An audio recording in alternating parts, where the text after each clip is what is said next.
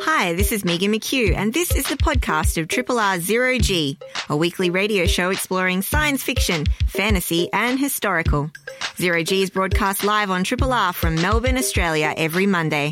Hope you enjoy the podcast, and feel free to get in touch with us via our Facebook page or the Triple R website.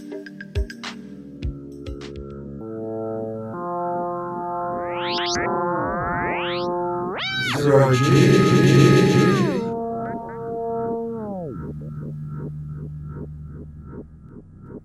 G'day, welcome aboard the Starship Zero G, science fiction, fantasy and historical radio for episode number, oh my goodness, what episode are we up to? 1256, I believe, if I'm correct.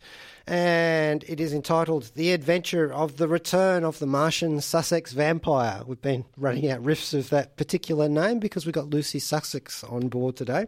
I think the last couple of times we've expanded upon the theme. Our podcast title is More Spotters from Mars. I am Rob Jan, and our co-host Megan McHugh is not with us today, and we wish her well. She's not feeling too good today.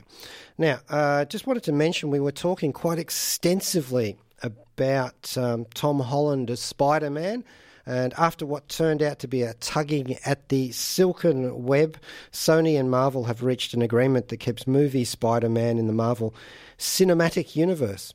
Thwippy, as they say. This means that the third Tom Holland Spidey movie will take advantage of it being set in the MCU, and that also Holland will play Webhead in at least one MCU mainstream movie. I did not think that Kevin Feige would give up that easily. It's all in the suits and not the super suits. Now, have you seen that the BBC has released a trailer for its War of the Worlds miniseries, which places the story of the Martian attack on Earth around the turn of the 19th century? Honestly, I am so bored with everything being so bloody retro. If Herbie G. Wells had wanted to stage his seminal alien invasion with steampunk milking stools, fighting chocolate box soldiers, he would have written it that way, which of course he did back in 1897, riffing off the British colonial genocide of Indigenous peoples in, well, close to home for us here in Australia, Tasmania. A technologically more well-armed, industrial-backed civilization wipes out the inverted commas primitives. I do wonder if Wells turned the tables with the additional impetus that must have been relatively fresh in his mind of several well-known recent historical examples of the Indigenous folks successfully, if temporarily, fighting back. Native Americans at the Battle of Little Bighorn, Zulus at Isandlwana, and the Italian defeat by Ethiopian forces at the Battle of Adwa in 1896. Now, there's a whole bunch of other things we need to talk about War of the Worlds, but you know, it always seems to me that it's, in reality, it's Earth invading Mars. So we'll have a little bit of music here, Spirit and Opportunity by Philip Glass from the Roving Mars documentary soundtrack. And of course, those are little guys that we sent there and were currently, or perhaps not quite so currently now, wreaking havoc amongst the life forms there on the Red Planet. Hello, this is Graham Bond and my nemesis, the old fat Arnie Jack on Triple R. Of the Philip Glass soundtrack for Roving Mars, and that was the one that Steve Squire had some input in. Never mind about the fact that he also was the principal scientific investigator for the Martian, not the Advance. Well, I suppose it is the Terran conquest of Mars. Now, there's a whole bunch of things that we can talk about War of the Worlds, H.G. Wells' classic science fiction novel, that man who was pioneering so many different tropes in our genre. I mean, really, Mary Shelley got the main one, which is science gone very wrong, and then Wells and Verne vacuumed up the rest of them so that we are in debt to their legacy today. Now, I have a new book in front of me, and it's The War of the Worlds Battleground Australia, Clandestine Press, and it's edited by Steve Proposh, Christopher Sequeira and Bryce Stevens. It's got 15 short stories in it, including ones by Jack Dan, Janine Webb, Lindy Cameron with Kerry Greenwood, Narelle Harris, Rick Kennett, Carmel Bird and Sean Williams, amongst others, and all those names are familiar to us from genre fiction, including crime fiction too in Australia. And there are 3 sections in this book. It's divided into the past, present and future, the past being the 1890s Martian invasion, and then now, and the future being what it is, in this case, a very far future in some particular moments in the book. Now, Lucy Sussex is with us today. She is the long-term Australian resident writer from New Zealand, initially, a novelist, an anthologist and short story writer, a book reviewer and a literary archaeologist. We've had Lucy in before. G'day, Lucy. G'day, Jack. Now, we have her story called The Inconvenient Visitors, or An Unrestful Cure. So you have to have a subtitle in that. Oh, yes, because that's very much late 19th century. Every novel had to have a subtitle. So The Unrestful Cure was actually referencing Saki, who was another great writer of that period.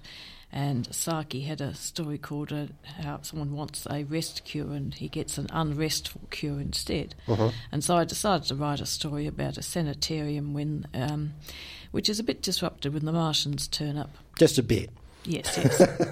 Now, of course, being the subtitle of the book is Battleground Australia, so naturally place features quite heavily here in the story. Now, because your story is set in Hazelmere, was there any reason for setting it in that particular place?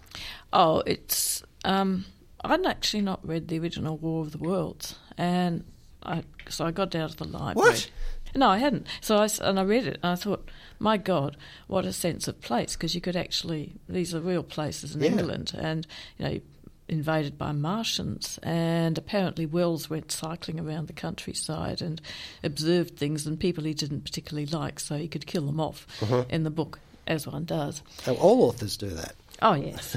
It's one of the few pleasures of the game.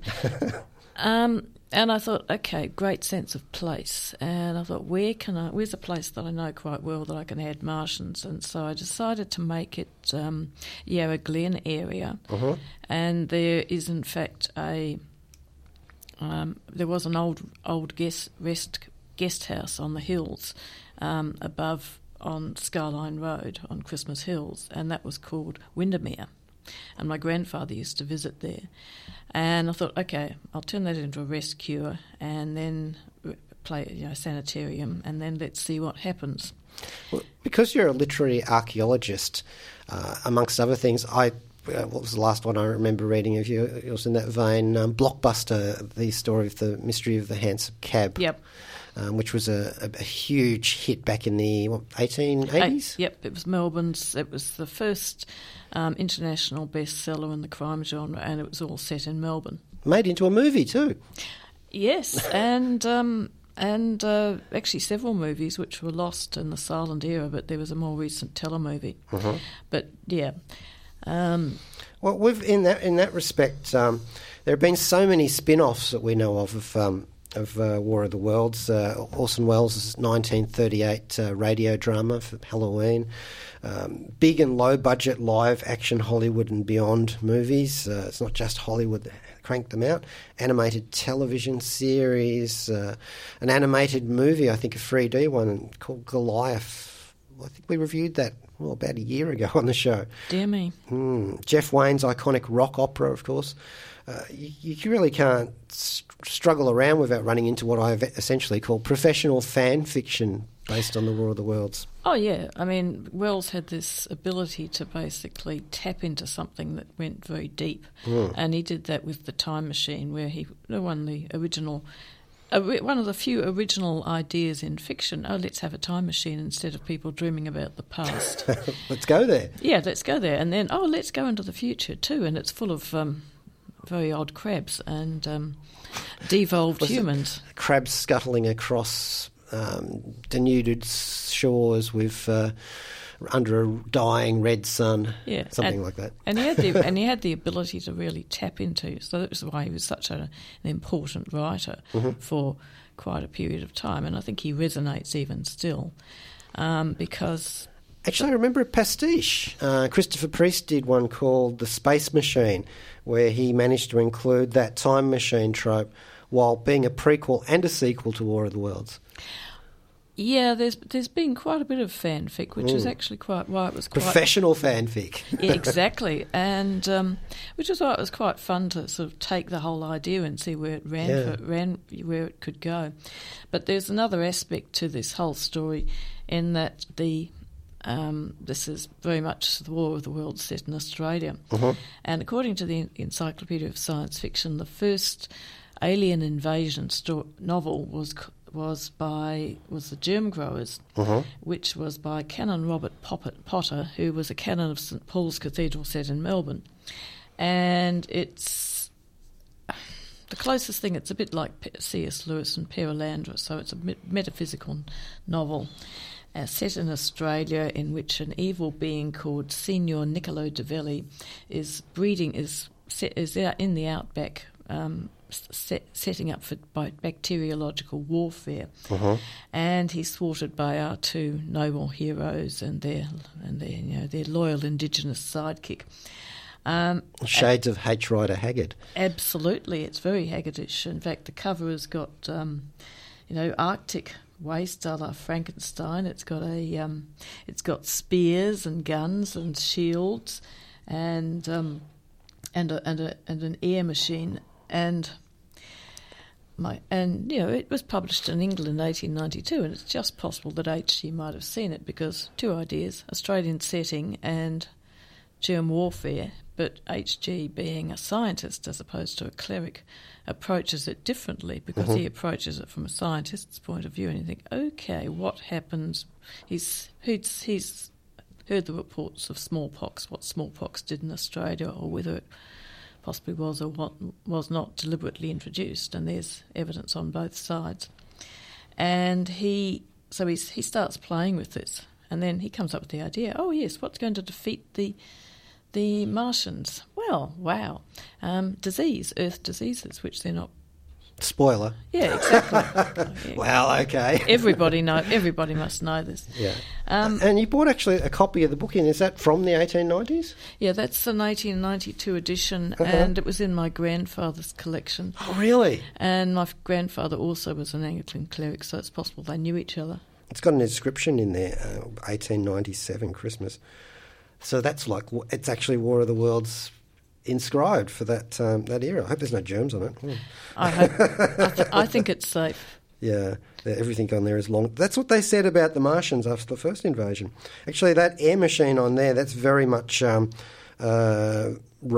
the Air Conqueror sort of dirigible with propellers on it driving it horizontally and vertically.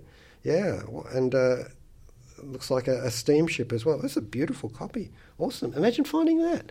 I found it quite a long while ago and ended up writing an article about it. Oh, okay. But I didn't actually realise it was now been decided to be the first alien invasion novel. There were plenty of other invasion scare novels around about the time. I think you referenced them in your story, The Battle of Dorking and The Yellow Wave as well. Yeah. Oh yes, there was a lot of paranoia about Battle of Dorking was about Germany invading England, and that was quite prescient. And then the Australian paranoia about the Yellow Peril, which was fairly constant.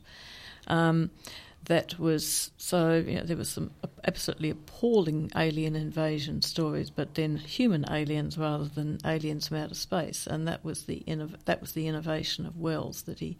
That he made it very believable. Canon Potter didn't quite make it believable. Is it a good book? No.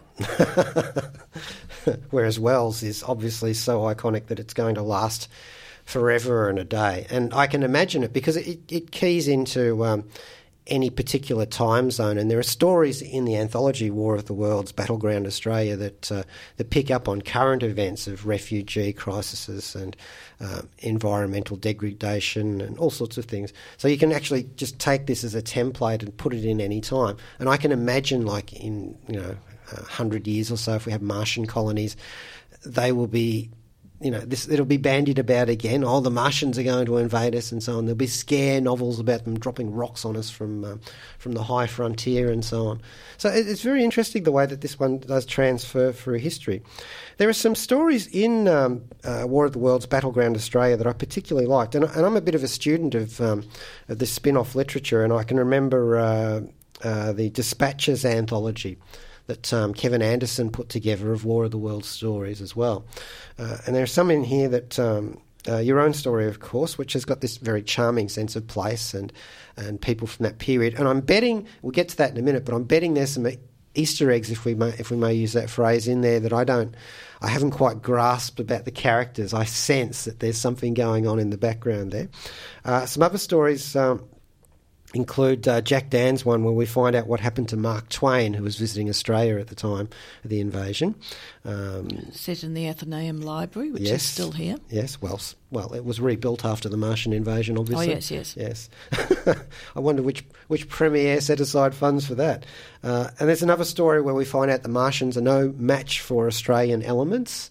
I actually would have liked to have seen them sucked dry of their own vital fluids by drop bears and other sorts of creatures, but never mind, there is a good one in there that's very elemental. And one set in the far future where giant snails are, I'm not going to use the word terraforming because that's not quite right, Ares forming Earth in the outback a very long time after the invasion, which reminds me of Cordwainer Smith's giant sick sheep in the Norstrilia saga. Absolutely. Very much like that. No, I like the way that people have run with the idea and then opened it up completely. Mm-hmm. So, like Sean Williams, you get an entirely different take on the whole Martian idea.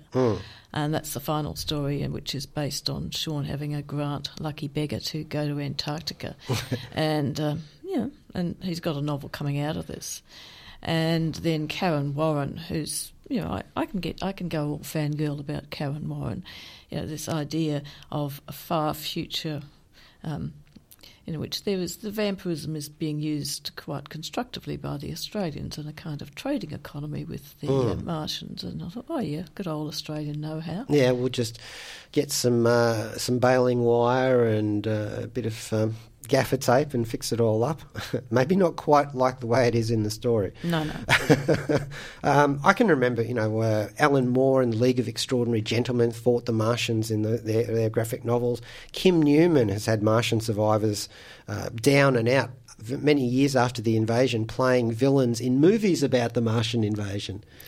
Yeah, there's quite a few of the stories in which the Martians have actually survived, yeah. And they've gone to the bottom of the ocean and they're doing all sorts of nefarious or not so nefarious things. And I like the way in which people take it in completely wild directions, like Carmel Bird's one, which is creepy as hell. Yes, it is. I can remember, of course, John Christopher and his tripod books. Now, that seems to be a direct descendant. It is, of the whole thing. Television series based upon that. Marvel Comics, to note the flavour of the decade, Killraven, Warrior of the Worlds. They had a comic book about that. That was really good, actually. It was set in the future and they had gladiatorial conflicts that the Martians were staging. Yeah. I think they might have actually been referencing their tripods thing just a little bit there. And of course, within 6 weeks of the novel's original serialisation in 1897, they had an unauthorised American sequel where Thomas Edison took the fight back to Mars and sort of kicked alien bottom out there in space. So it's always had this sort of immediate cachet of let's push out into it. Oh yeah, everybody wants to get involved in the idea, and good for them. Though I think he probably nailed it the best, because you're reading that book and it moves like a train. It doesn't let up the suspense. It doesn't let up the momentum, and you can see he knows exactly what he's doing. And you can see, because for my sins, I've read a lot of turn-of-the-century literature, some of it extremely bad, and all of a sudden you come across Wells or Joseph Conrad, and suddenly you think, this is going to be the 20th century writing. And it is, because it's in a different level of imagination and language and impact altogether. And tropes as well. These are brand new tropes for the most part, apart from the Shelley science gone wrong one. And so it was destined to be, with the focus in the 20th century on engineering and mechanical progress in society and a new industrial revolution, which actually had many ages within it. The age of the streamlining, the space age, the nuclear age, the computer age. They're all to do with that. So science fiction actually is the thing that holds up the mirror to those particular skill sets within society. Oh yeah, it's always sort of going on. If this goes on, the classic extrapolation, and thinking it doesn't always get the science right or the exact details right, but it's looking into the future, and that's something that we really need to do a lot more of. But looking with intelligent speculation, it's not. This is the thing that non-mainstream people will often. Are there any listening to Zero G today? There are probably at least some. They sort of go a little bit wrong, and they shortcut to the word prophecy, and that's not what it's about. It's about intelligent speculation. Yeah, it's about sort of keeping an eye on what's happening in science, what's happening in the world. And I used to read The New Scientist quite regularly for just for crazy ideas, because depending on it, you'd get something. Yes. And it wasn't that far in the future. They get it wrong. I mean, nobody quite saw that the internet would turn into Orwell's 5-Minute Hate, but or that we would give up our freedoms, our privacy readily, rather than having them taken from us by some dictator. We just say, "Here you go. Here's the passwords. Here's everything we want you to know about us. And here's my cat. Yeah. 37 pictures of my cat." Yeah. You get things wrong, but it does open a window into the future, and I think people tend to. Okay, present political climate seems to be people are very much looking into the past, and we need to consider new paradigms, or we're stuffed. Yes, I mean, being a futurist of a long-term futurist, long enough to see many of the futures that we dreamt about either come true or not, and ones that we would, we're still waiting for our rocket packs, unfortunately.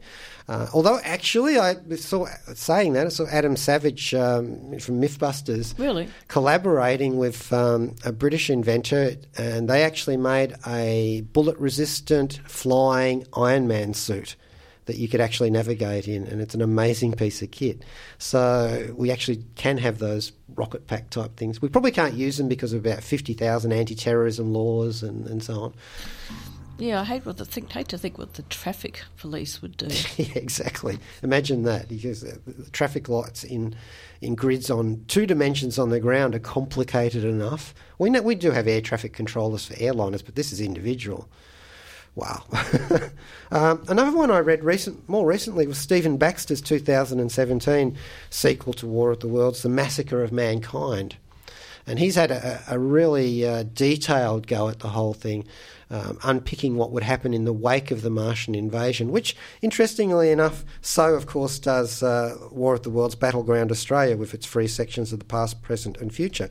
And one of the things I noticed about this was that the anthologised cadence of 15 short stories does remind me of reading the War of the Worlds Wells serial when it was serialised. It's got that kind of episodic kind of feel to it. If you go through War of the Worlds, it's very episodic. Oh, yeah. I mean, each of those stories you put in which I congratulate the editors on putting the stories so well together so that they're like a dialogue and it's reaching into the future. We've lost some of the pleasure, the deferred, reading a serial and having to wait till the next instalment. Well, that's what Netflix is for. Yeah. Binge watching, and instead of binge watching, one drops each week. Yeah, I don't think people have that kind of self-control anymore. But they impose it on you, Right. Oh, dear. So, yeah, I think they've done an excellent job with this. Is there a sequel planned? I mean, we're talking about sequels. Why not? I don't know. You'd have to see just how well it does. The previous volume that these editors were involved in was Sherlock Holmes, and that did quite nicely, particularly with the Holmesian collectors. And the Baker Street Irregulars, yes. Absolutely. But then there's so much Holmes fanfic. Oh, there is so much of that you stop and just to list it would take you forever. In fact, there is annotated Sherlock Holmes books. They're like 3 inches thick that do that. It's like, wow. Well, I think that the editor's probably going to come up with some new idea that they can let people's imagination play with. It might not be Wells, but it could be something equally as interesting. Mm-hmm. And it's Lindy Cameron, actually, because she has a story in the in this book and one in the Holmes one, and she references her Holmes and Watson because Watson famously said, "I have seen the Ballarat diggings" in one of the Holmes books. So maybe he meant postcards, or maybe he actually went there, which is even more complicated. But that's the loophole that lets you write fan fiction, whether it be professional or not. I actually remember Manly Wade Wellman and his son wrote Sherlock Holmes's War of the Worlds back in 1975, and they managed to drag in Arthur Conan Doyle's other main character, or one of his other main characters, Professor Challenger, into that one. So it was what would happen if Sherlock Holmes applied his vast intellect, his own vast, cool, dry intellect, to the problem of the Martians. It's a fascinating story, though, and if you can ever get a chance to see that. I can't imagine Sherlock Holmes meeting up with Professor Challenger. I think they'd hate each other on sight. It's interesting. I don't quite remember if they actually meet each other in the story, which would be a shame. But nevertheless, of course, they don't meet Brigadier Gerard, which is the other Holmes Conan Doyle character that nobody knows nowadays, but literary archaeologists no doubt would. Now, okay, I wanted to go back to your story, The Inconvenient Visitors or an Unrestful Cure, which takes place in a Hazelmere sanatorium where people go for a rest cure. I noticed that there was a phrenologist amongst the characters.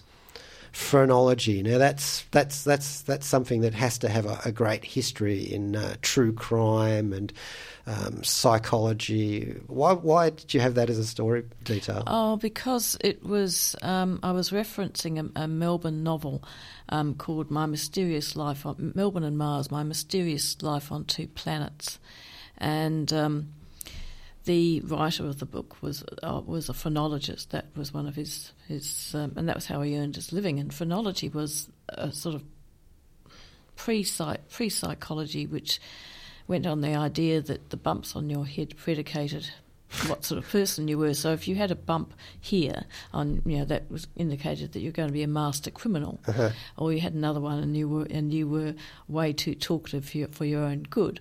And all sorts of people had their bumps done, from George Eliot, and it was one of those Victorian things that you couldn't readily detect the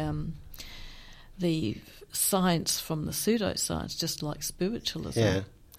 Which even Arthur Conan Doyle fell prey to. Absolutely, hook, line and sinker. Mind you, he had good reason because of his son and the war and everything. So I guess that makes sense from his point of view at the time. But I think he later turned away from that. And then they made a television series about Arthur Conan Doyle and Harry Houdini busting fake spiritualists and stuff. And then he got taken in by two little girls who did collages of fairies. So. In the end, I think he abandoned some of his intelligence willingly. Yeah. All right, well, not going to abandon intelligence entirely just yet, but we'll have a track here which is highly relevant. We forgot to actually play a David Bowie track last week, and so we'll play Ziggy Stardust from David Bowie's The Rise and Fall of Ziggy S and the Spiders from Mars. You're listening to a Triple R podcast. Discover more podcasts from Triple R exploring science, technology, food, books, social issues, politics and more. To listen, hit up the Triple R website or your favourite podcast platform. Here we are back in the studio, Rob Jan and Lucy Sussex, talking about War of the Worlds, Battleground Australia, a book from Clandestine Press, which is an anthology of 15 short stories about the War of the Worlds, if it were fought in Australia, or at least it's happened overseas. Actually, one thing they mentioned in the book, how good our telegraph service was. It was very good. So we hear everything about what's going on in England, as much news as can possibly come out during the Martian invasion, during the apocalyptic events there. But, it must have been there's one of the stories in here, I forget which particular one, but there's several ones that have this same sort of thing. With the mayhem going on in, say, in Yarraville or something like that, people in the next suburb over mightn't actually know what was going on immediately. There's no mobile phones for people to be calling each other on. Well, they could look at the skyline and see fire and stuff. But yeah, communication was not as instantaneous as it is now. Actually, I wonder, in that case, they could have, somebody in Yarraville could have penned a letter and popped it into the post box, and assuming that the post is still running in some way or form, it would, because they were doing 19 deliveries a day throughout Melbourne, so maybe they would have got news by post. That's true, if the posties hadn't all fled. Or been incinerated. Yeah. Okay.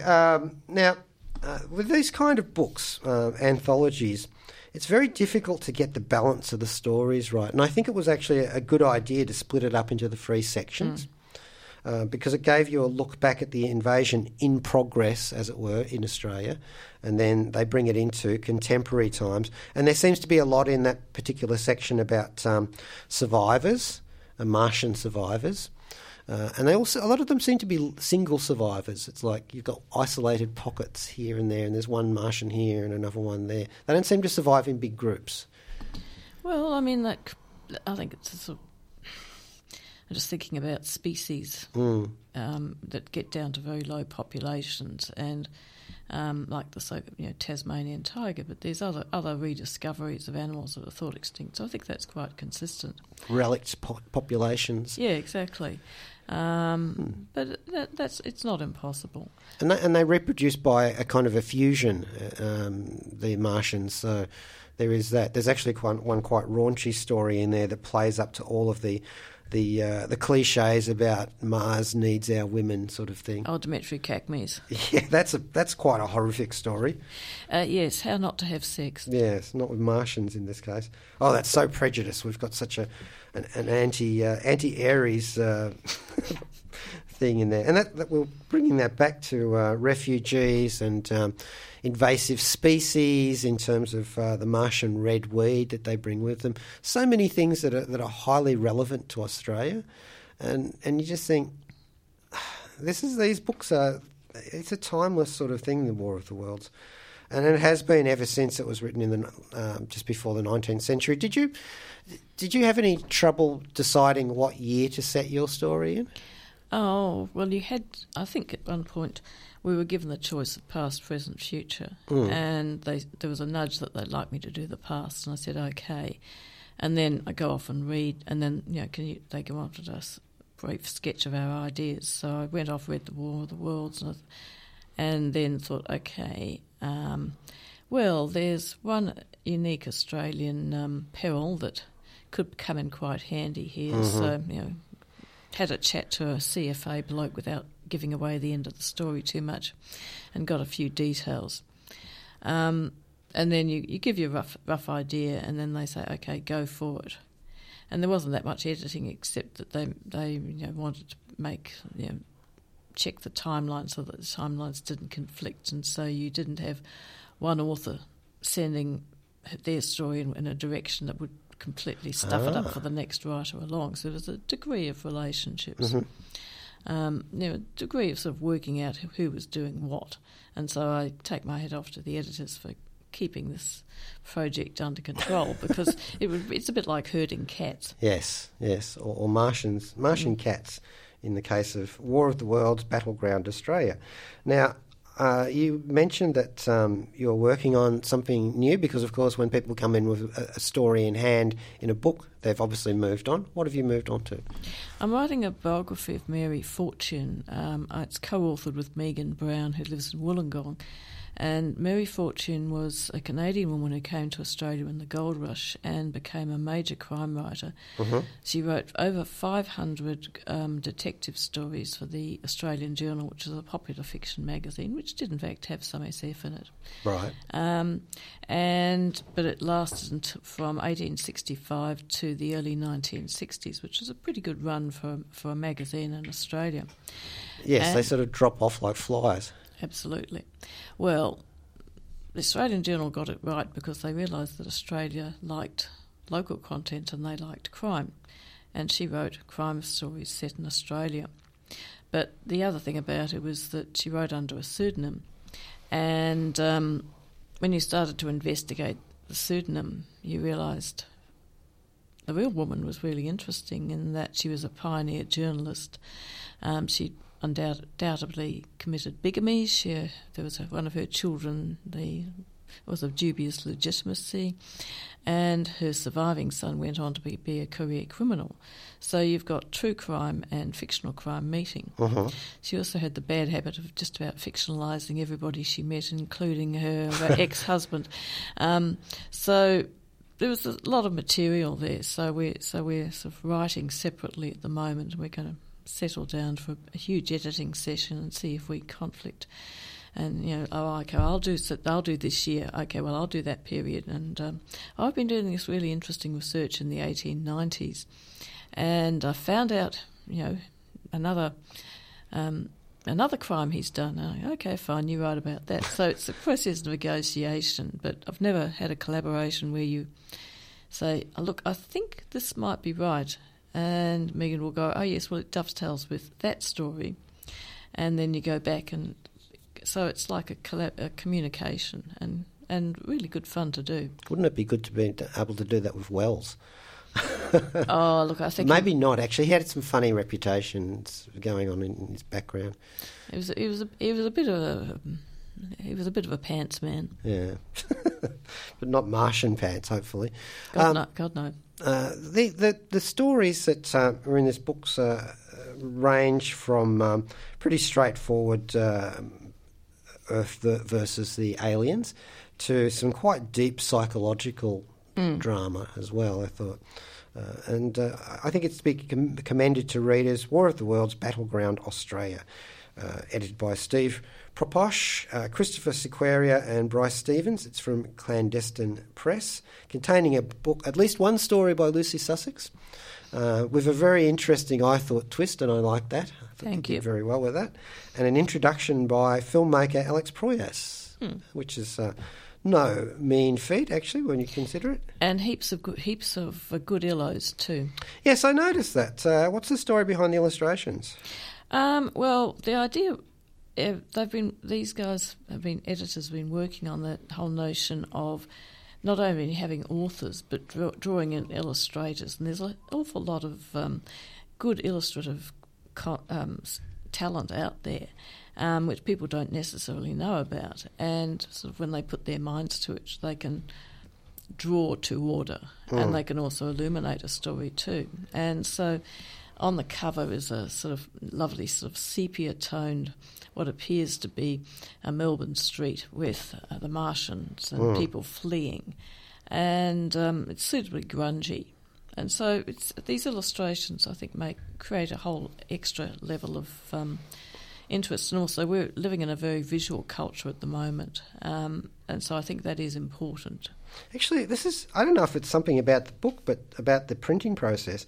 But it feels granulated, and because it's very heavily, it's like charcoal in a way. It feels like soot, which would be appropriate in the story, or like the black smoke sort of that the Martians use, particulated out upon paper.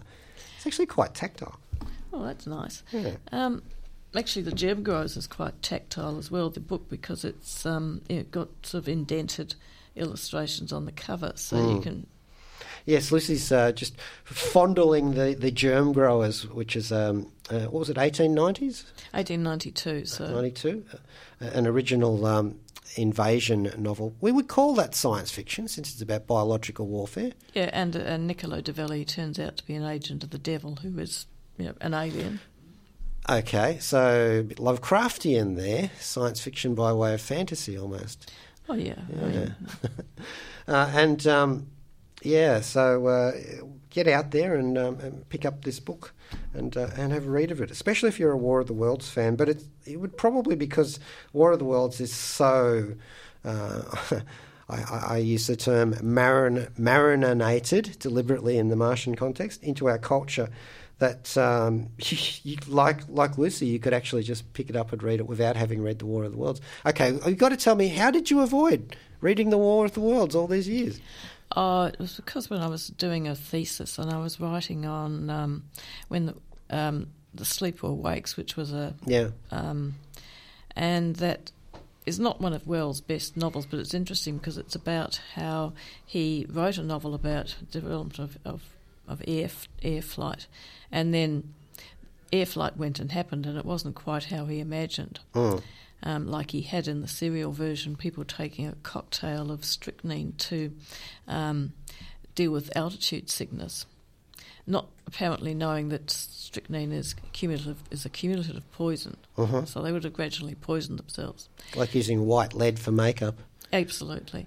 And then 10 years later, he rewrote it as the Sleeper Awakes, and basically revised all the air travel to make it more.